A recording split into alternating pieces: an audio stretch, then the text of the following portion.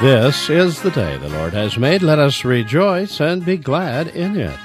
Welcome to the radio and the internet ministry of the Christian Crusaders. Jesus spoke often of trusting and obeying. How would you rate yourself at trusting and obeying God? Stay with us for Pastor Steve Kramer's message, Why Trust and Obey?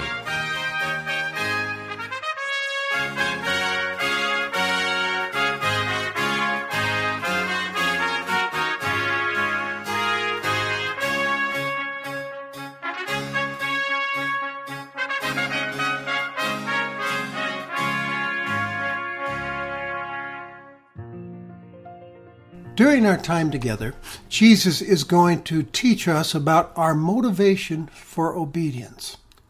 We begin our worship in the name of the Father, the Son, and the Holy Spirit. Let's pray. God of love, you know our frailties and our failings. Give us your grace to overcome them and to live obediently to your commands. Through your Son, Jesus Christ our Lord. Amen.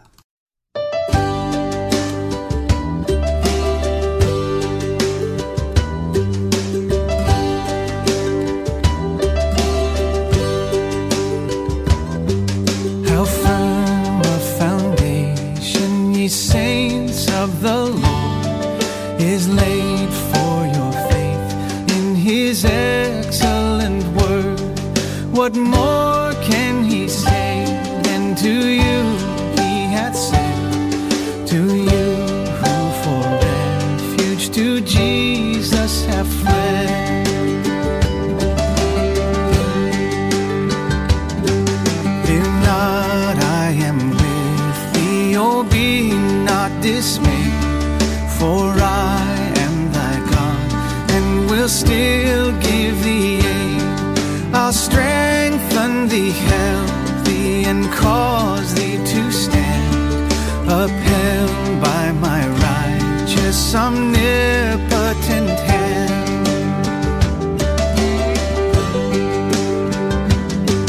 When through fiery trials thy pathway shall lie, my grace all sufficient shall be thy supply.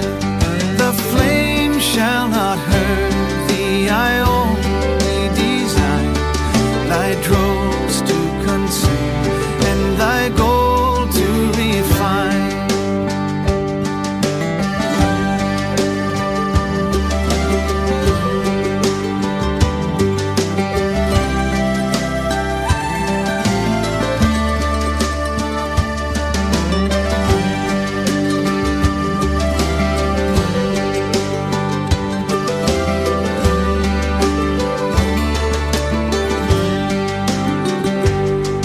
The soul that on Jesus hath leaned for repose, I will not desert to his foes. That soul, though all hell should endeavor to shake, I'll never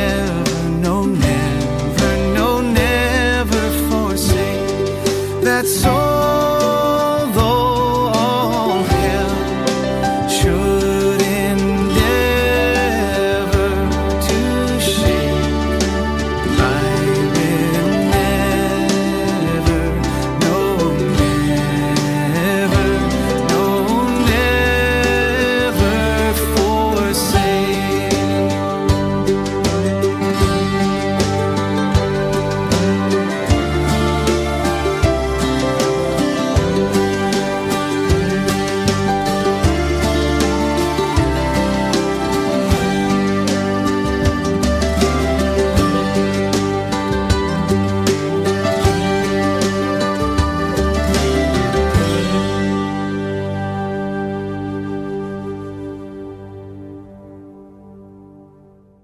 Today's reading is from Luke chapter 17, verse 5. The apostles said to the Lord, "Increase our faith." And the Lord said, "If you had faith like a grain of mustard seed, you could say to this mulberry tree, 'Be uprooted and planted in the sea,' and it would obey you." Will any one of you who has a servant plowing or keeping sheep say to him when he's come in from the field, 'Come at once and recline at my table'? Will he not rather say to him, 'Prepare supper for me and dress properly and serve me while I eat and drink, and afterward you will eat and drink'? And does he thank the servant because he did what was commanded? So you also, when you have done all that you were commanded, say, 'We are unworthy servants. We have only done what was our duty.'"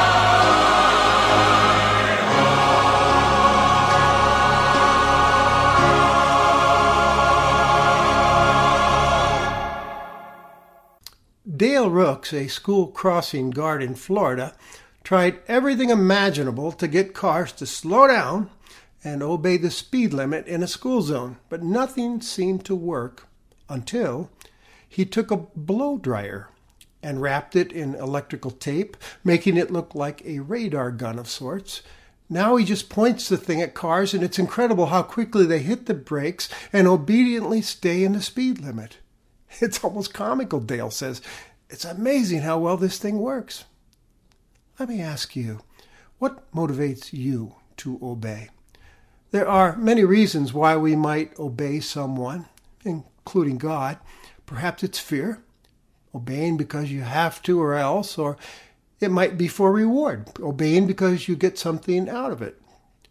Trust is another reason, obeying because you've learned to trust the one giving the command. Or love is another motivator as well, obeying out of love for God and the people in my life. And I'm sure there are lots of other reasons why we obey that I haven't covered here. And why do we not obey? It's probably because of pride, selfishness, orneriness, rebelliousness, a lack of trust in the one giving directions. Our story from Luke today is about being obedient disciples of Jesus. Along the way, Jesus had given many commands to his followers. Pick up your cross and follow me. Don't serve money. Take care of the poor.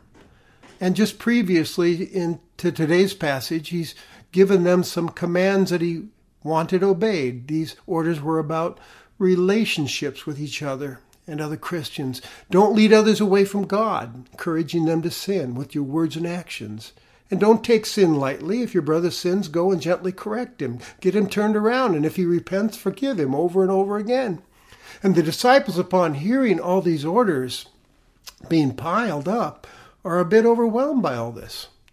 This sounds difficult, almost impossible to carry out. They might have even had some doubts about the wisdom of these directives. So instead of saying, "Yes, Lord, we'll do it," they respond in this way: "Increase our faith." In other words, what you're asking is too much for us as we are. We're lacking what it takes to do what you've commanded. We can't do this. We don't have the power to live like that. I kind of understand their request. We've all been there, haven't we? We sense God calling us to something. We say, "I can't do that. I can't lead someone to Christ. I can't help these people who are so in need. I can't forgive this person who hurt me so deeply or take care of someone else's spiritual health. If I only had a little more faith, maybe then I could pull it off." Luke, reminding us who Jesus is, tells us the Lord replied to their request for more faith with a motivational talk. First, he says to them, "If you had the faith the size of a mustard seed," that's mighty small, you could say to this tree, "Be uprooted and planted in the sea," and it would obey you. In other words, don't use your small faith as an excuse for not obeying. You can do this by faith. A person with faith the size of a mustard seed can do some amazing things that they thought were impossible. Now, Jesus is not talking about the power of positive thinking or working up some intense believing from within yourself. And he's not describing faith in yourself as the world sometimes teaches us to do, or faith in money, or faith in the goodness and ability of people. No, he's talking about faith in God. Faith is a total dependence on God and a willingness to do his will, trusting in him totally. The size and greatness of your faith does not matter. The size and the greatness of the one who is the object of your faith is what really matters, Jesus is telling us. And God is so big and capable of doing anything he desires. So faith is a power because it's the link to the power of God. It's God's means of salvation and forgiveness, right? Saved by grace through faith. And if you're trusting in Christ, you have God, the Holy Spirit, working in you, and he can empower you to carry out Christ's orders. Even a little faith in a big God can lead to some amazing things getting done for the kingdom of God. So keep your focus on his greatness and carrying out his orders, trusting in him, who knows what he's talking about and really can do amazing things in you and through you. I'm reminded of the Apostle Paul in Philippians. He talked about his secret of getting through all kinds of life circumstances as he served the cause of the gospel, plenty and want, and so on. He said, "I can do all things through him who strengthens me."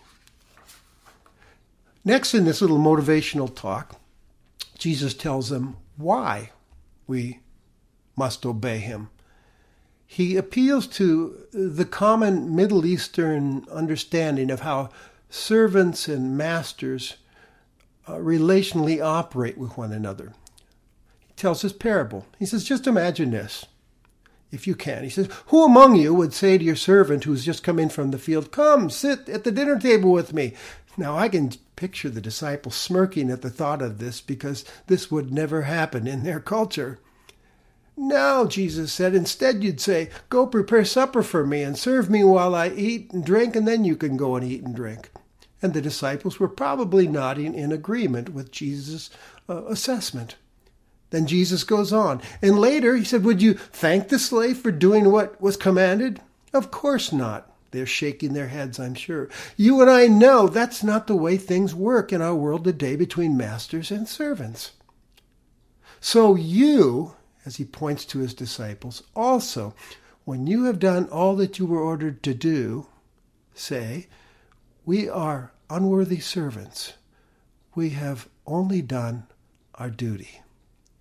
Now, what is Jesus saying here? He's telling us why we obey his orders.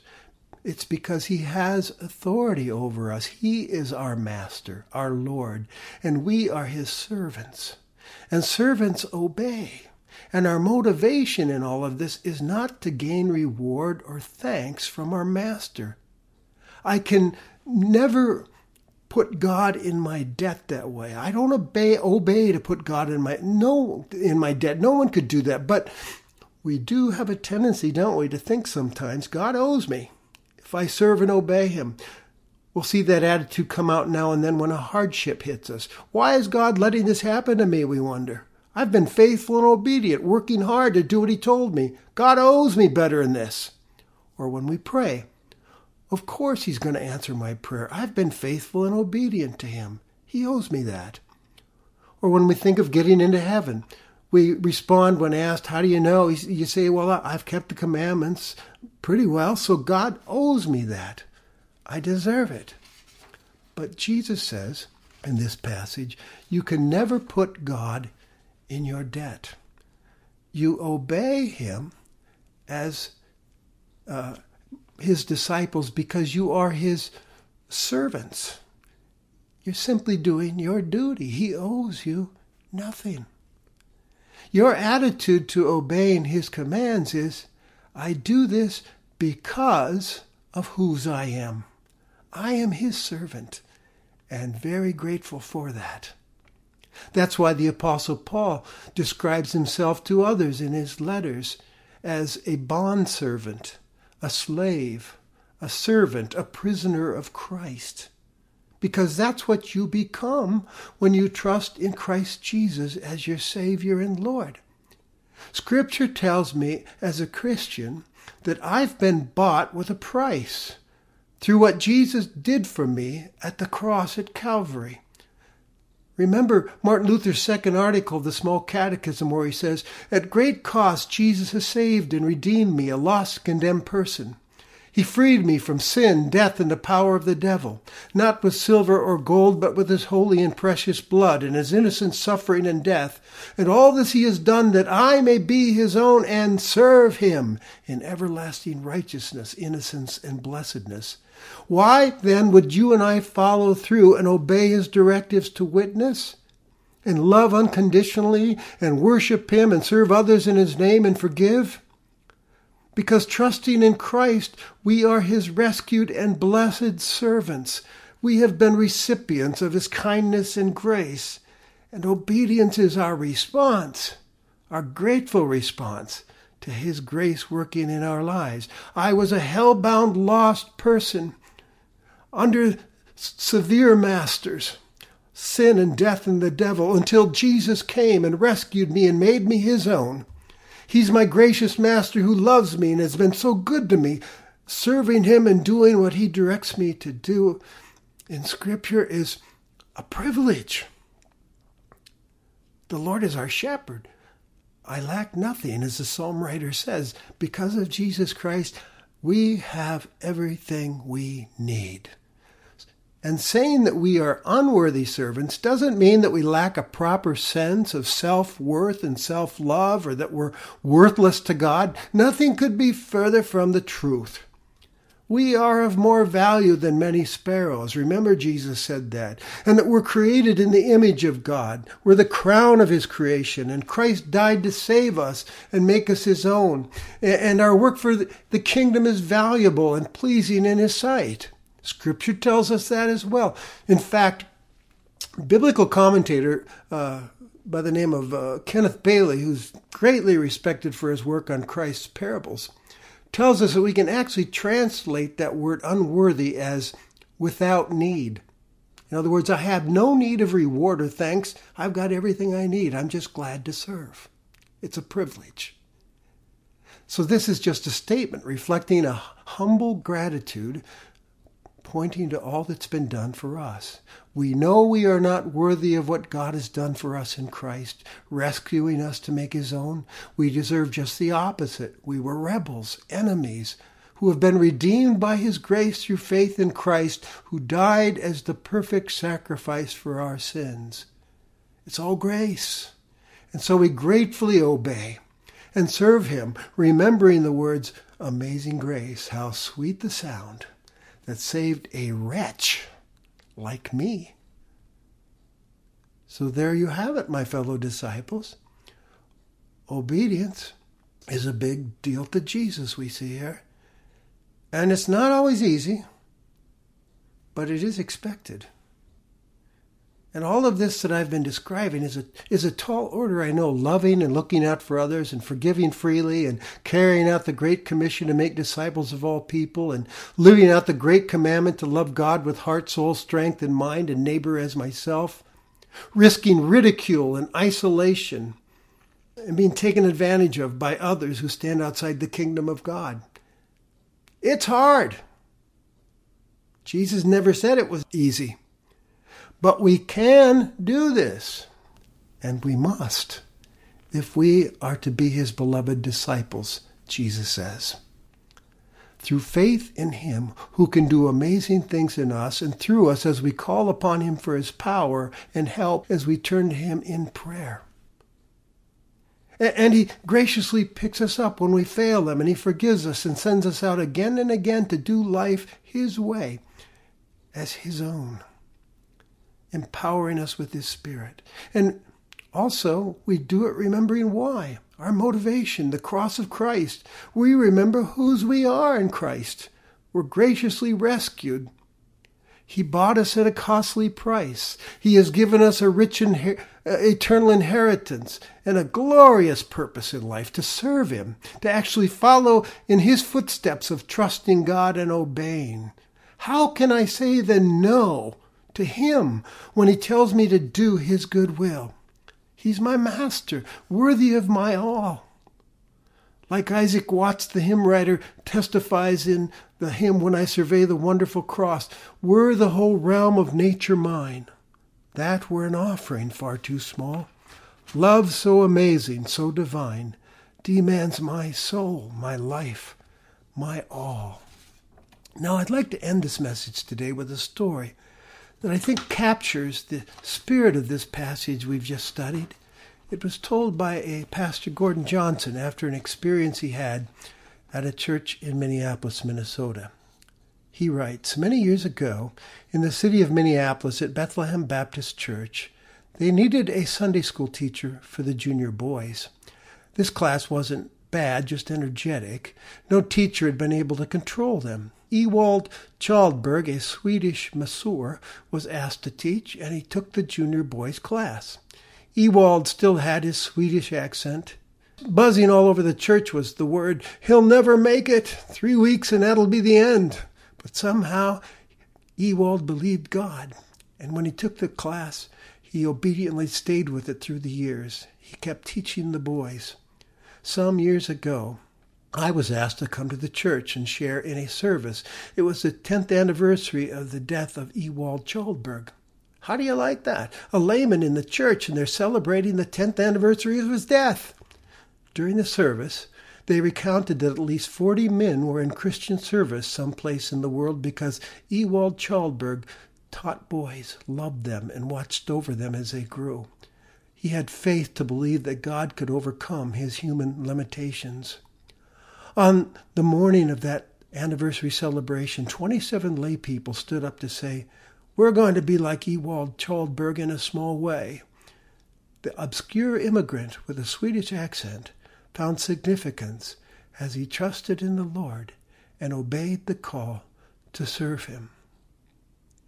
Isn't it amazing what can happen when God's people trust and obey? Let's pray. Father, we, your grateful servants, praise you and thank you for your saving grace, for purchasing us and making us your own.